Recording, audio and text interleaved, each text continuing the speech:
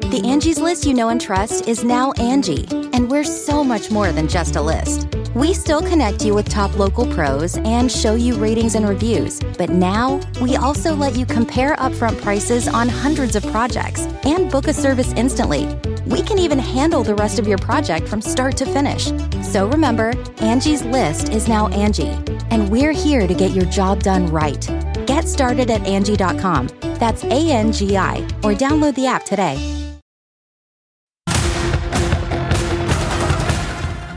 Tonight on the ReidOut. Look, I think it's highly unlikely that Donald Trump's ever read Mein Kampf. Yeah, he says something outlandish. They attack what he said rhetorically. But if you come back to the root of the issue, it's where a lot of the American people agree with him on. Remember how Trump's first wife said he kept a book of Hitler speeches by his bedside? Now, Trump is echoing Nazi rhetoric as part of his stump speech. And as usual, Republican politicians are coming to his defense. Also tonight, new reporting on Justice Clarence Thomas and his quest to live like the Joneses while serving on the court, which could go a long way to explain why he allowed his wealthy friends to give him such lavish gifts. And fresh off their $148 million court victory over Rudy Giuliani, the women he defamed, Ruby Freeman and Shay Moss, are now filing a new lawsuit against Rudy. But we begin tonight with the phrase, poisoning the blood of our country. If it sounds like Nazi talk, it's because it is. In chapter 11 of Adolf Hitler's fascist manifesto, Mein Kampf, he writes, all great cultures of the past perished only because the originally creative race died out from blood poisoning. That little turn of phrase has since been parroted by other autocrats, like the far-right leader of Hungary, Viktor Orban, who has described largely Muslim, Middle Eastern, and North African asylum seekers in Europe as a poison. This is the same guy who said he opposes immigration because it leads to, quote, mixed race Europeans. And now the phrase is being repeated by the leading Republican candidate for president here in the U.S., Donald Trump, who had a rally this weekend when he wasn't quoting Vladimir Putin, praising the aforementioned Orban, or describing insurrectionists charged with violent crimes in the January 6th Capitol attack as hostages, had this to say about immigrants. I think the real number is 15, 16 million people into our country. When they do that, we got a lot of work to do. They're poisoning the blood of our country. That's what they've done. They poison mental institutions and prisons all over the world, not just in South America, not just the 3 or 4 countries that we think about, but all over the world. They're coming into our country from Africa, from Asia, all over the world. This is, of course, not the first time Trump has used this phrase. He also said it back in September. Nobody has any idea where these people are coming from, and we know they come from prisons. We know they come from mental institutions, insane asylums. We know they're terrorists. Nobody has ever seen anything like we're witnessing right now. It is a very sad thing for our country.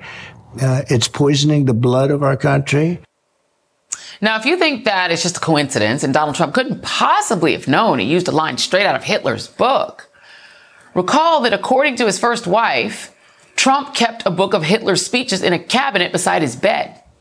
Not to mention, in the book, Frankly, We Did Win This Election by journalist Michael Bender, Trump reportedly praised the Nazi leader, telling then White House Chief of Staff John Kelly during a 2018 visit to Europe, well, Hitler did a lot of good things.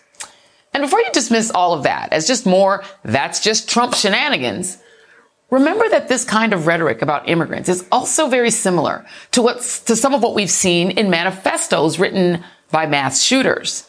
Last year, the shooter who killed 10 African Americans at a Buffalo supermarket wrote a manifesto laying out specific plans to attack black people and repeatedly cited the Great Replacement theory, the false idea pushed by people like Tucker Carlson that a Jewish cabal is attempting to replace white Americans with non-white folks through immigration, interracial marriage, and eventually violence.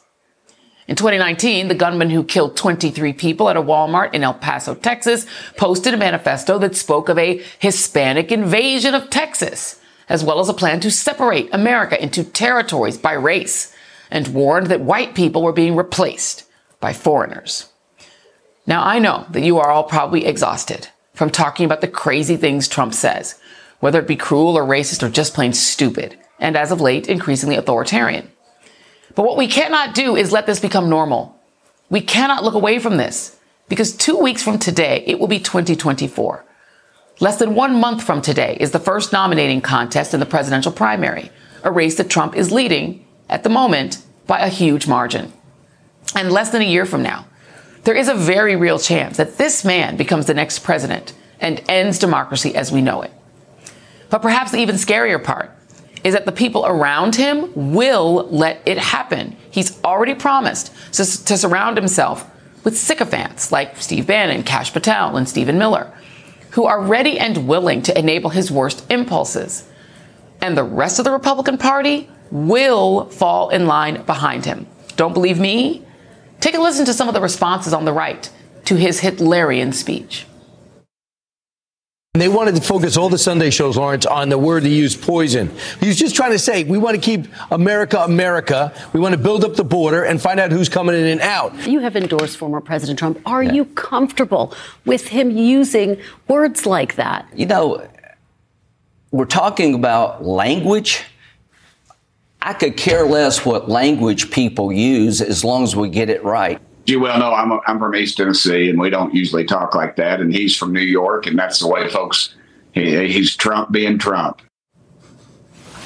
Joining me now is Jelani Cobb, staff writer for The New Yorker and dean of Columbia University School of Journalism. David K. Johnston, author of The Big Cheat and founder of DCReport.org. And Tom Nichols, staff writer for The Atlantic. I am going to start with you, Jelani. I always like to say it's good to have a historian around, and you are a good one, and also the head of a very important journalism school. You also live in New York. I think you and I was born in Brooklyn, can confirm that no, that is not the way New Yorkers talk. New Yorkers just don't cite Hitlerian speech casually, right? Am I right about that?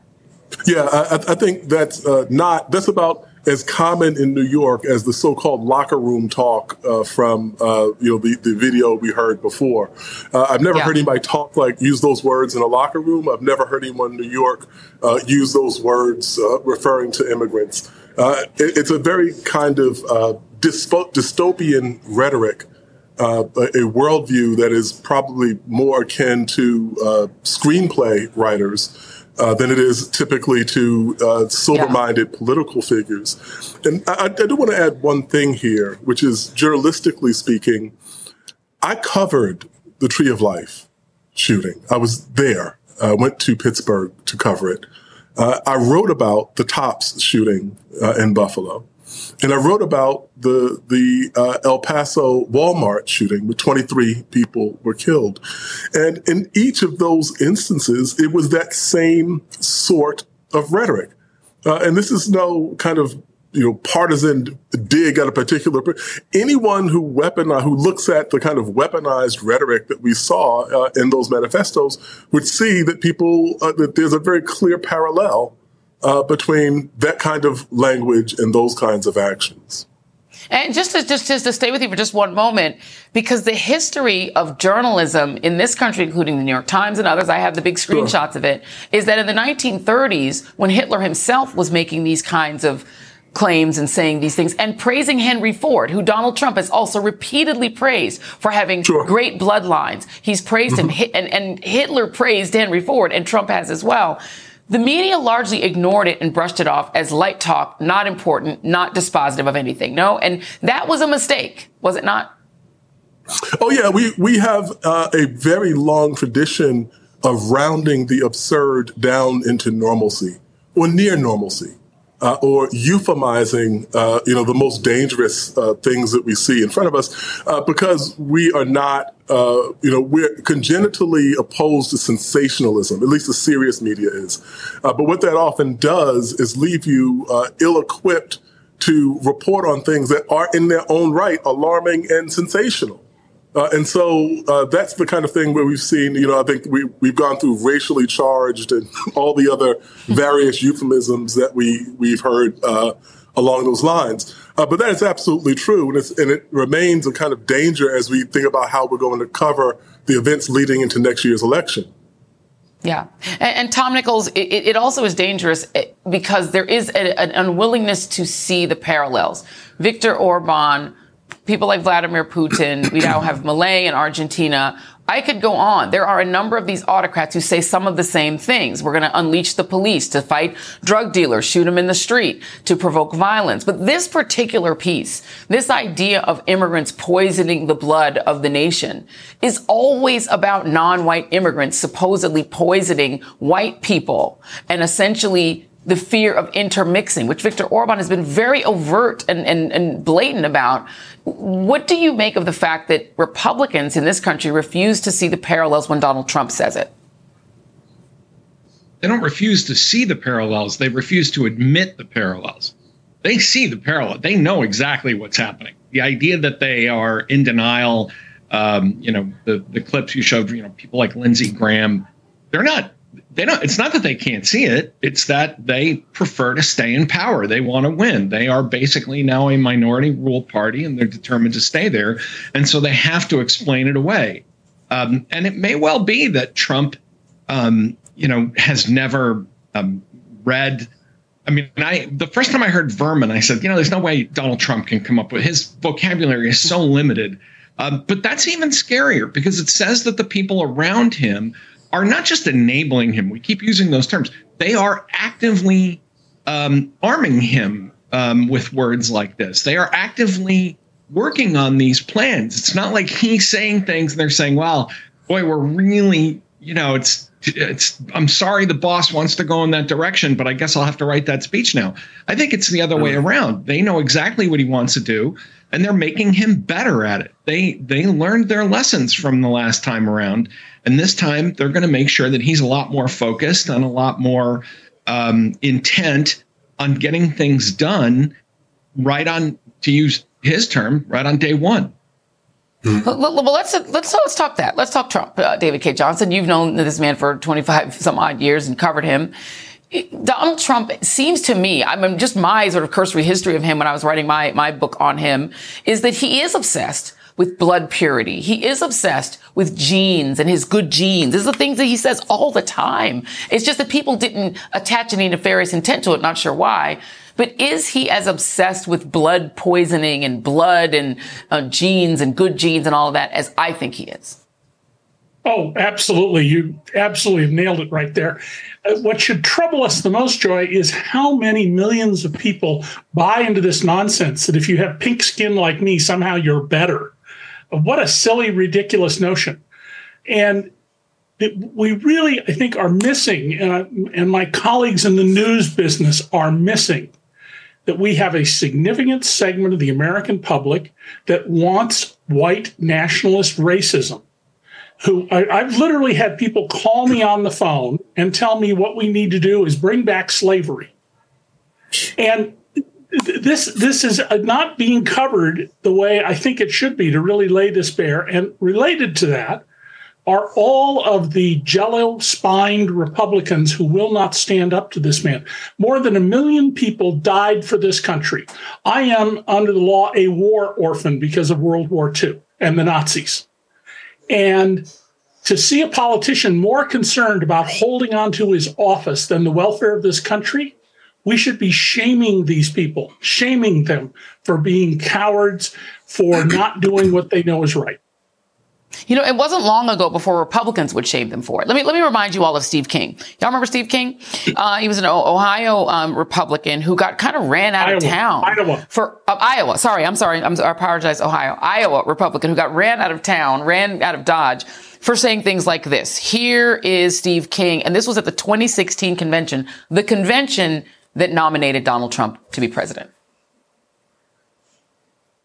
This whole white people business, though, does get a little tired, Charlie. I mean, I'd ask you to go back through history and figure out where are these contributions that have been made by these other categories of people that you're talking about. Where did any other subgroup of people contribute more to civilization? Than white people? Than Western civilization itself, that's rooted in Western Europe, Eastern Europe, and the United States of America, and every place where the footprint of Christianity. Tom, he also asked, when did this phrase white nationalism get such a bad rap? He's now campaigning with Vivek Ramaswamy. Quite ironic, but he is. Yeah, a couple of civil wars and a couple of world wars and few genocides, and suddenly racial superiority gets a bad reputation. imagine. I think, again, it's not that they don't know what they're saying. It's not that they mean something different by it. There are a lot of the language that's coming out of Trump now, I think, it has been put there, not just by him, but by the people who work for him, as a flag now to the base, as a flare, as a bat signal to the base to say, don't worry about any of the kind of backpedaling we might have to do once we get to the general election. We're totally with you. This is our, we've got your back. And I think the particularly tragic part of this, as David pointed out, that millions of people are buying into this. But for Republicans to keep on this, harping on this ridiculous notion of, it's just the way he talks. Tim Burchett, what's how the New York talk business. You could probably make that argument in 2015, 2016, as people did. He's just acting. It'll be different when he's in office. Even by 2018, 2019, he won't try and stay in office. He would never support a coup. Here we are in 2023. How many times does Donald Trump have to simply say it out loud before, people, yeah. And I think David's point about the media is especially well taken, where people say, he's not joking. He's not kidding around. This is exactly what he wants. And it's also exactly what millions of his voters want. And David K. Johnson, people didn't believe it when his... Yeah, and David, people dismissed it when his dad got arrested at a Klan rally, so... Yes, and even though we have solid evidence beyond any doubt of that published at the time, we really need to focus on people who don't know the stories, which is not people watching the show, but people they know. Because I think many people close themselves out. They watch news organizations or don't watch at all, where they're not hearing what's going on here. And the baseline should be, it is never appropriate for any candidate who's for president of the United States to propose that we lock people up without trial, that we shoot people if we want to, as in the Fifth Avenue statement. We do other things that are against our Constitution. And as Trump said, suspend our Constitution. We really need to work on making that totally socially unacceptable. And then why is the media not doing that, Jelani? Because I don't see every single Republican walking out of the United States Senate and House building being asked, do you support the idea that immigrants are poisoning the blood of the country? Every Republican ought to be asked that, not just when they're on Meet the Press. What is the media? Why does the media still seem so timid to just confront this? A lot of the media so timid to confront it.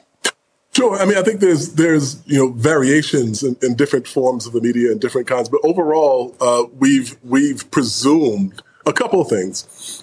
One is that the normalcy, the normalization thing that I talked about previously, we've also presumed a certain degree of infallibility of American democracy or impregnability of American democracy. And so the alarms, and I've had these conversations publicly and privately and with various people in leadership of American media, the alarms don't ring as loudly in the ears of our media establishment as they should. And so, another thing that I think is important is that we should look at not how alarmed our media is, but how alarmed the media in countries that actually have experience with authoritarians is. Because they understand exactly where this rhetoric can go, what the implications of it are. And, when I talk with, my colleague Maria Ressa, the Nobel laureate, from the Philippines, and she's extremely alarmed about these things because she sees the parallels. And there are media people around the world who understand this. Absolutely. It can happen. It can happen here too, everyone. Jelani Cobb, David K. Johnston, Tom Nichols, thank you very much. Up next on the ReidOut, new reporting sheds light on what turns out to be Clarence Thomas's lifelong obsession with making stacks of cash. One of the reporters on that story joins me next. The ReidOut continues after this. You can start your day off right when you find a professional on Angie to get your plumbing right first. Connect with skilled professionals to get all your home projects done well. Visit Angie.com. You can do this when you Angie that. Jen Psaki. Have you ever seen the House this dysfunctional? Rachel Maddow. If winning the election is his plan to stay out of prison, what happens in that election if and when he does not win it? Mondays back to back. Talk about the stakes of this back and forth, given Trump's behavior. What do you make of the statement from Hamas? Why they're doing it? What do you think it means? Inside with Jen Psaki at 8 p.m. Eastern, followed by The Rachel Maddow Show at 9 p.m. Eastern, Mondays on MSNBC.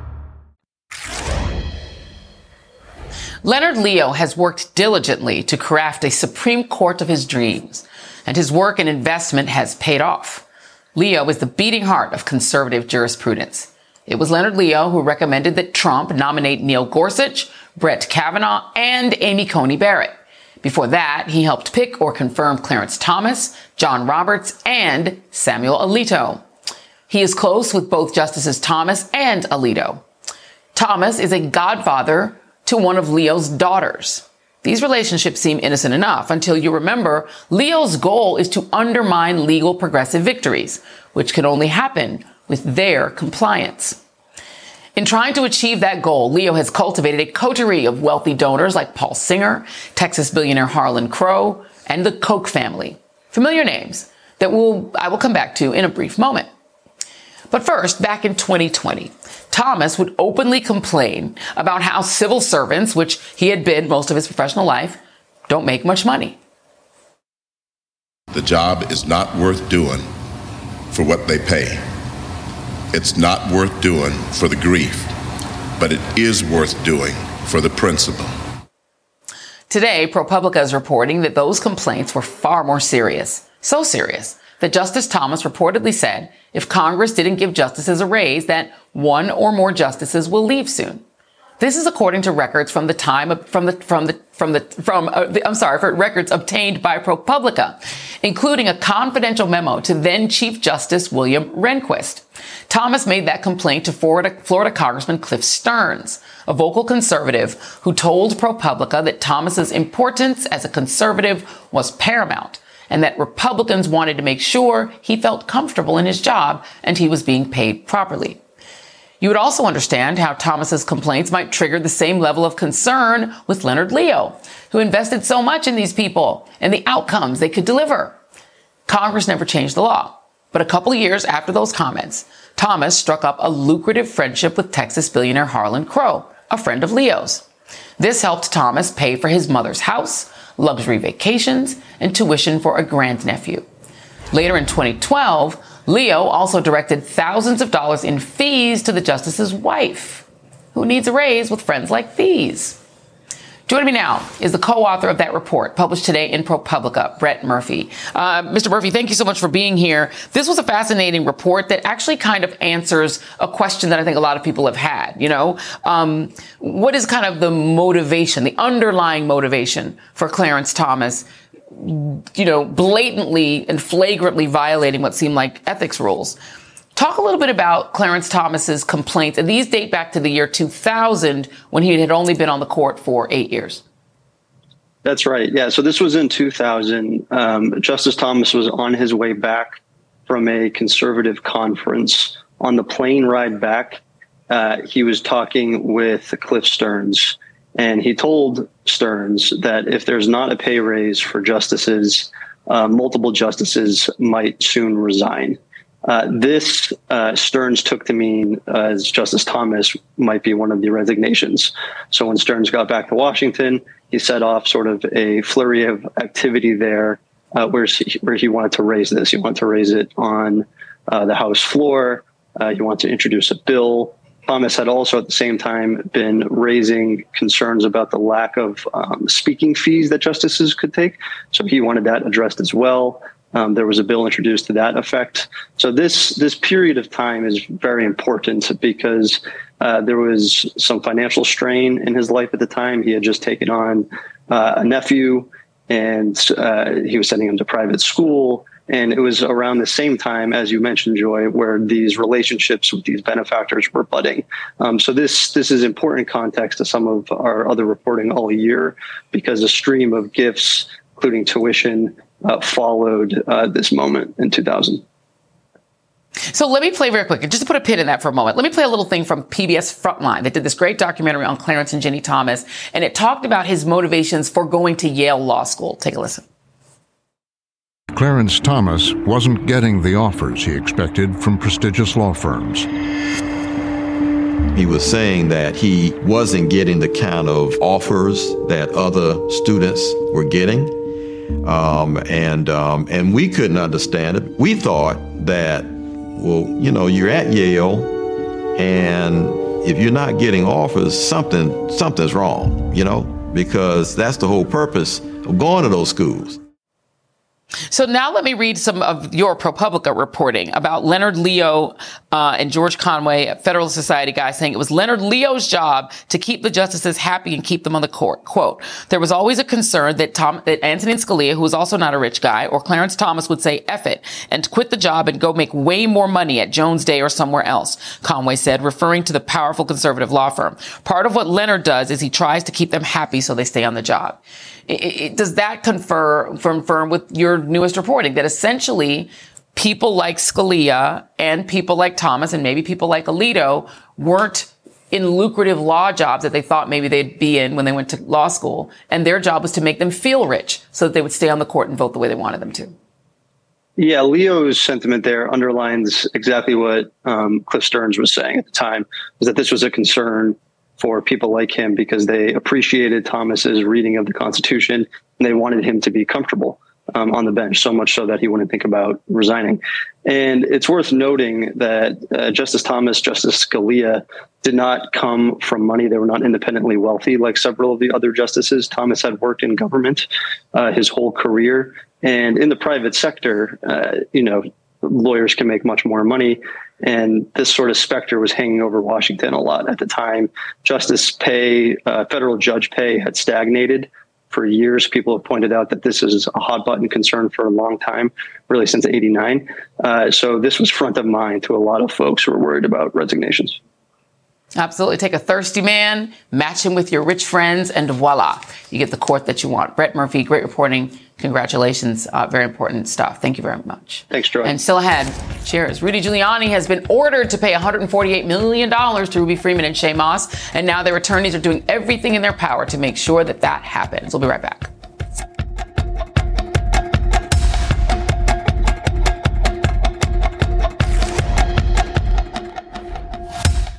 You can start your day off right when you find a professional on Angie to get your plumbing right first. Connect with skilled professionals to get all your home projects done well. Visit Angie.com. You can do this when you Angie that. Hey, it's Chris Hayes. This week on my podcast, Why Is This Happening? Evangelical pastor and director of Vote Common Good, Doug Padgett, on the rise of Christian nationalism and what's at stake in this year's election. We lack a story in this country about what our politics are supposed to achieve. And when we suggest to them that the common good can be your voting identity, rather than being Republican or being a Democrat or being fiscally this or that, big government or small government, but you care about the common good, people are like, oh yeah, that I actually care about. That's this week on Why Is This Happening? Search for Why Is This Happening wherever you're listening right now and subscribe. Fresh off last week's jury verdict that Rudy Giuliani paid nearly $150 million in damages to the two former Georgia election workers he falsely accused of election fraud, Giuliani now faces a new complaint filed against him.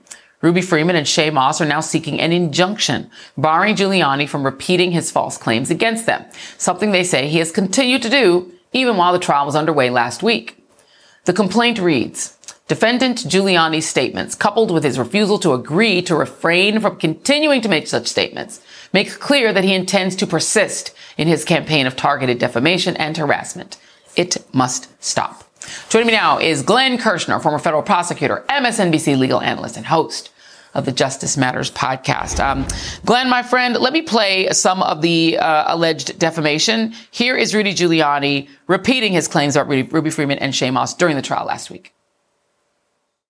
When I testify, you'll get the whole story, and it will be definitively clear that what I said was true, and that whatever happened to them, which is, it's unfortunate if other people overreacted, but everything I said about them is true. Do you regret what you did to Ruby? Of course I don't regret. I told the truth. Okay. I have no doubt that my comments were made and they were supportable and are supportable today. Still. I just did not have an opportunity to present the evidence that we offered. If the injunction is granted, and he did that again, what would happen? Hopefully at some point, Joy, some court, some judge somewhere will actually hold these folks accountable for just thumbing their nose at the law, for continuing to endanger witnesses. And we should talk about the intersection of what's going on in that courtroom in Washington, D.C. in Rudy's defamation case as it dovetails with Rudy's pretrial release in the Georgia RICO case in which he is a charged defendant. But at some point, ultimately, a judge will have to hold Rudy in contempt. If an injunction is put in place and he continues to violate it, he should be held in contempt, and the penalties can include up to jailing him. The litigants in this case, Shay Moss and Ruby Freeman, who just won a nearly $150 million judgment, shouldn't have to go back to the court seeking an injunction to say, please, judge, get him to stop lying, defaming, and endangering our lives, because Rudy is on specific notice right now, courtesy of that jury's judgment, that he was lying, he was defaming, and he was endangering these election workers. Yeah. And intersection, you say? Here's Rudy on Saturday making an even more bizarre claim. Even the discovery, I was being discovered for other cases because these people are working for the Bidens, not for the women. They were asking me questions that had to do with Trump's liability, other people's liability. Basically, they wanted me to rat. That's what's going on. They offered me settlements, and I told them to go to hell. This was a Rudy stalking action for Biden. Glenn, at this point, is this man faking mental incompetency to try to wriggle out of this? And I ask that because this is a former U.S. attorney. This was not like a nobody lawyer. This was a top U.S. attorney in the United States who is now acting like he doesn't understand the law and lying and claiming that Ruby Freeman and Shay Moss's lawyers are working for Joe Biden.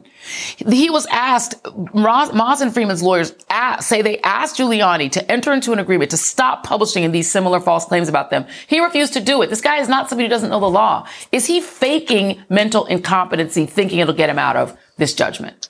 In your view? I don't think he's feigning incompetence, and incompetence to stand trial is a very high bar. I've litigated those cases. But, here's the part where we're talking about the intersection. He is on release in the Georgia case. I have his release conditions right here. Enjoy. Number 5 is that the defendant, Giuliani, shall perform no act to intimidate any person known to him to be a co-defendant or witness in the case, or to otherwise obstruct the administration of justice. What is he doing? After that jury award in D.C., he's intimidating and endangering the lives of the witnesses in the Georgia case, Shay Moss and Ruby Freeman. They will almost certainly testify in Georgia. When Harrison Floyd, another defendant down in Georgia, was alleged to have intimidated witnesses, he found himself on the receiving end on a motion to revoke him on release and jail him pending trial. A hearing was held, and Judge McAfee found that he probably technically violated a condition of release, but Judge McAfee opted not to order him into pretrial detention. How about Rudy? It feels like Rudy should now be up, because it sure looks like he's violating the conditions of his release in the Georgia case by continuing to intimidate, lie about, defame, and endanger Shay Moss and Ruby Freeman. I will note for our audience that Giuliani, it's an intentional tort, and therefore, just for the audience's knowledge, he can't get out of it using bankruptcy. Somebody asked OJ. Glenn Kirshner, thank you very much. Coming up, Human Rights Watch accuses Israel of using starvation as a weapon of war in Gaza as international calls for a humanitarian ceasefire grow even louder. We're back after this.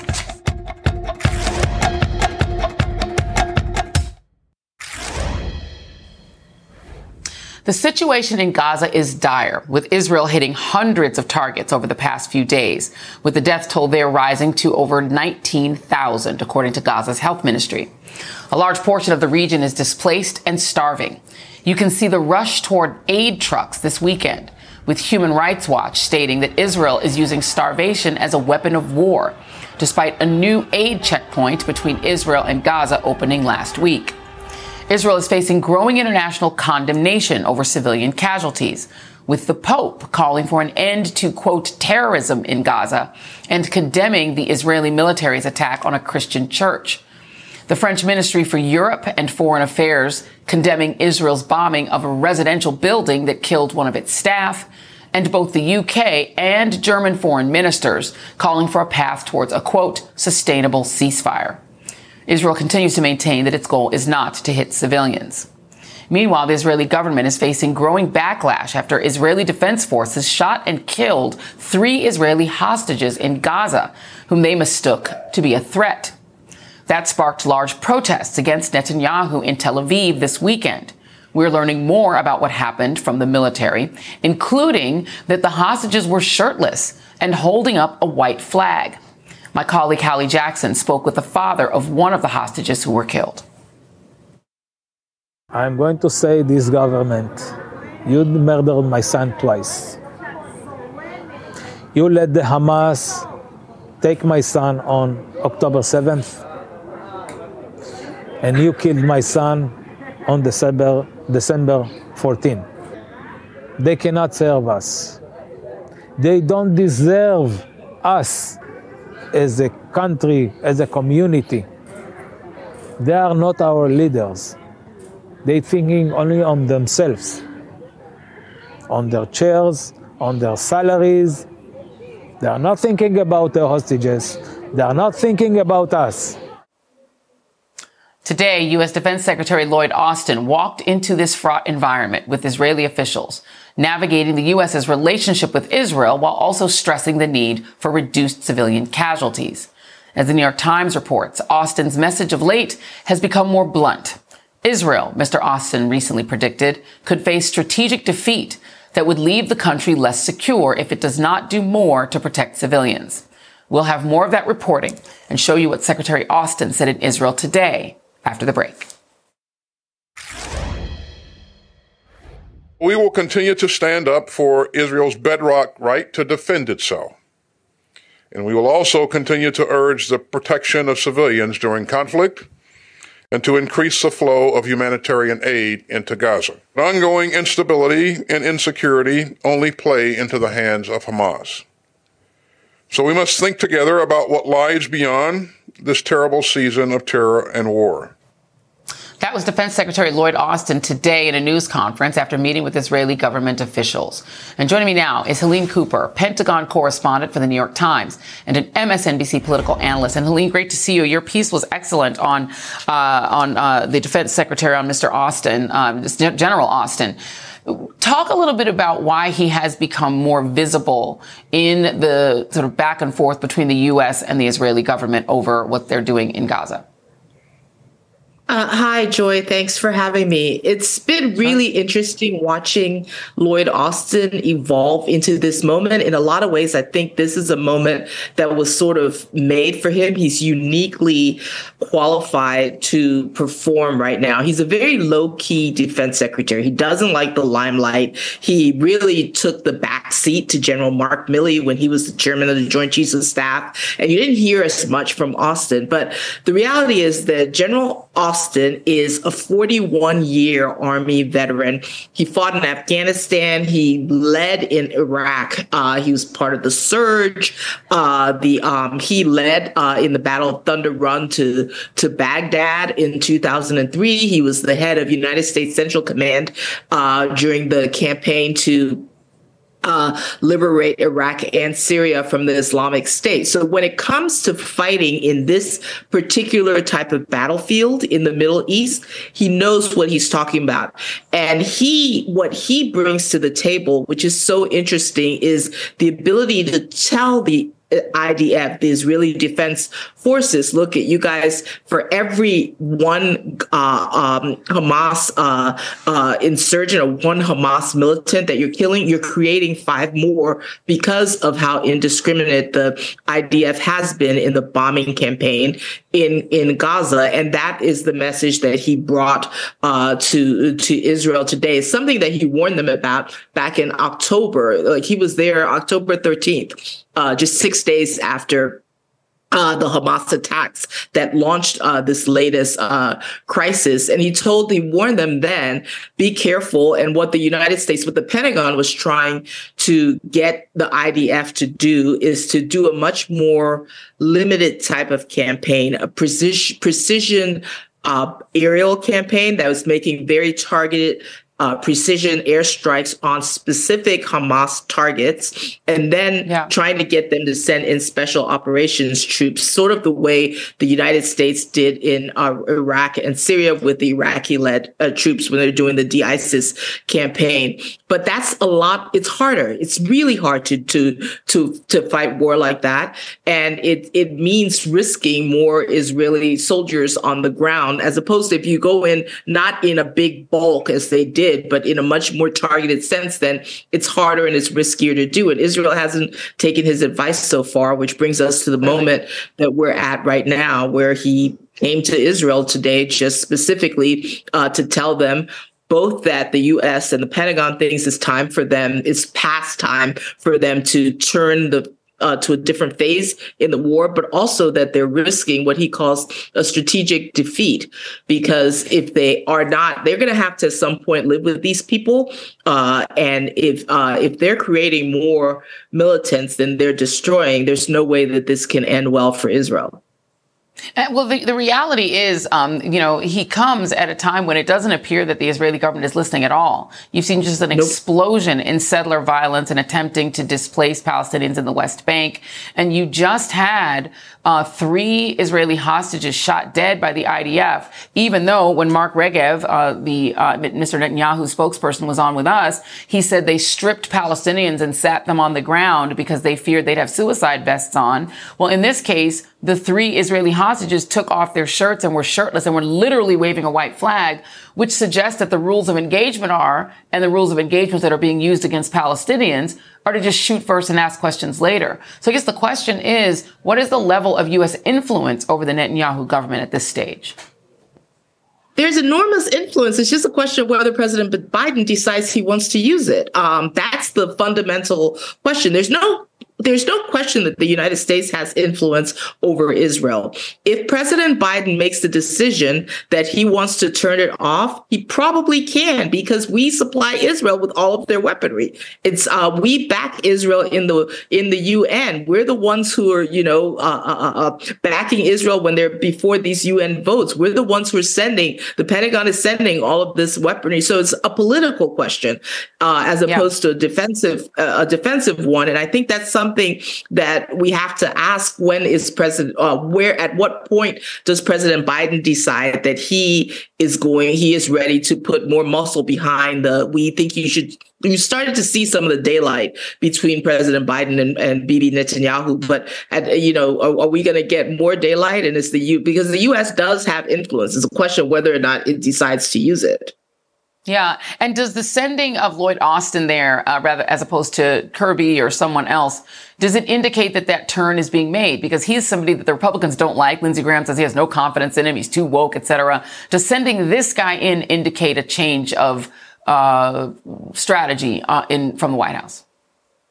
It's such an interesting question. I don't think so, because they're asking Austin right now they're still doing, this is not a question really of good cop, bad cop at this point. Right. They're asking Austin to sort of reason with them and say, this is still listen to what we say. I have experience in this. I know what it's like. I fought ISIS. I know how hard it is to do this. And he's coming to them and saying, listen to what I'm warning you. I'm bringing you warnings at this point. Right. He's not bringing this trip was not meant for him to be bringing the stick. It's still just in a warning face, but he is able to say people who don't take my warnings end up in a bad place. Look at Ukraine, for instance. Indeed. Helene Cooper, it's great to have you on. Thank you very much. Appreciate you. Great reporting. That is tonight's ReidOut.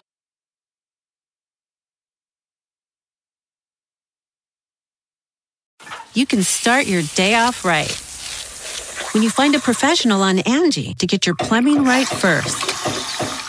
Connect with skilled professionals to get all your home projects done well. Visit Angie.com. You can do this when you Angie that.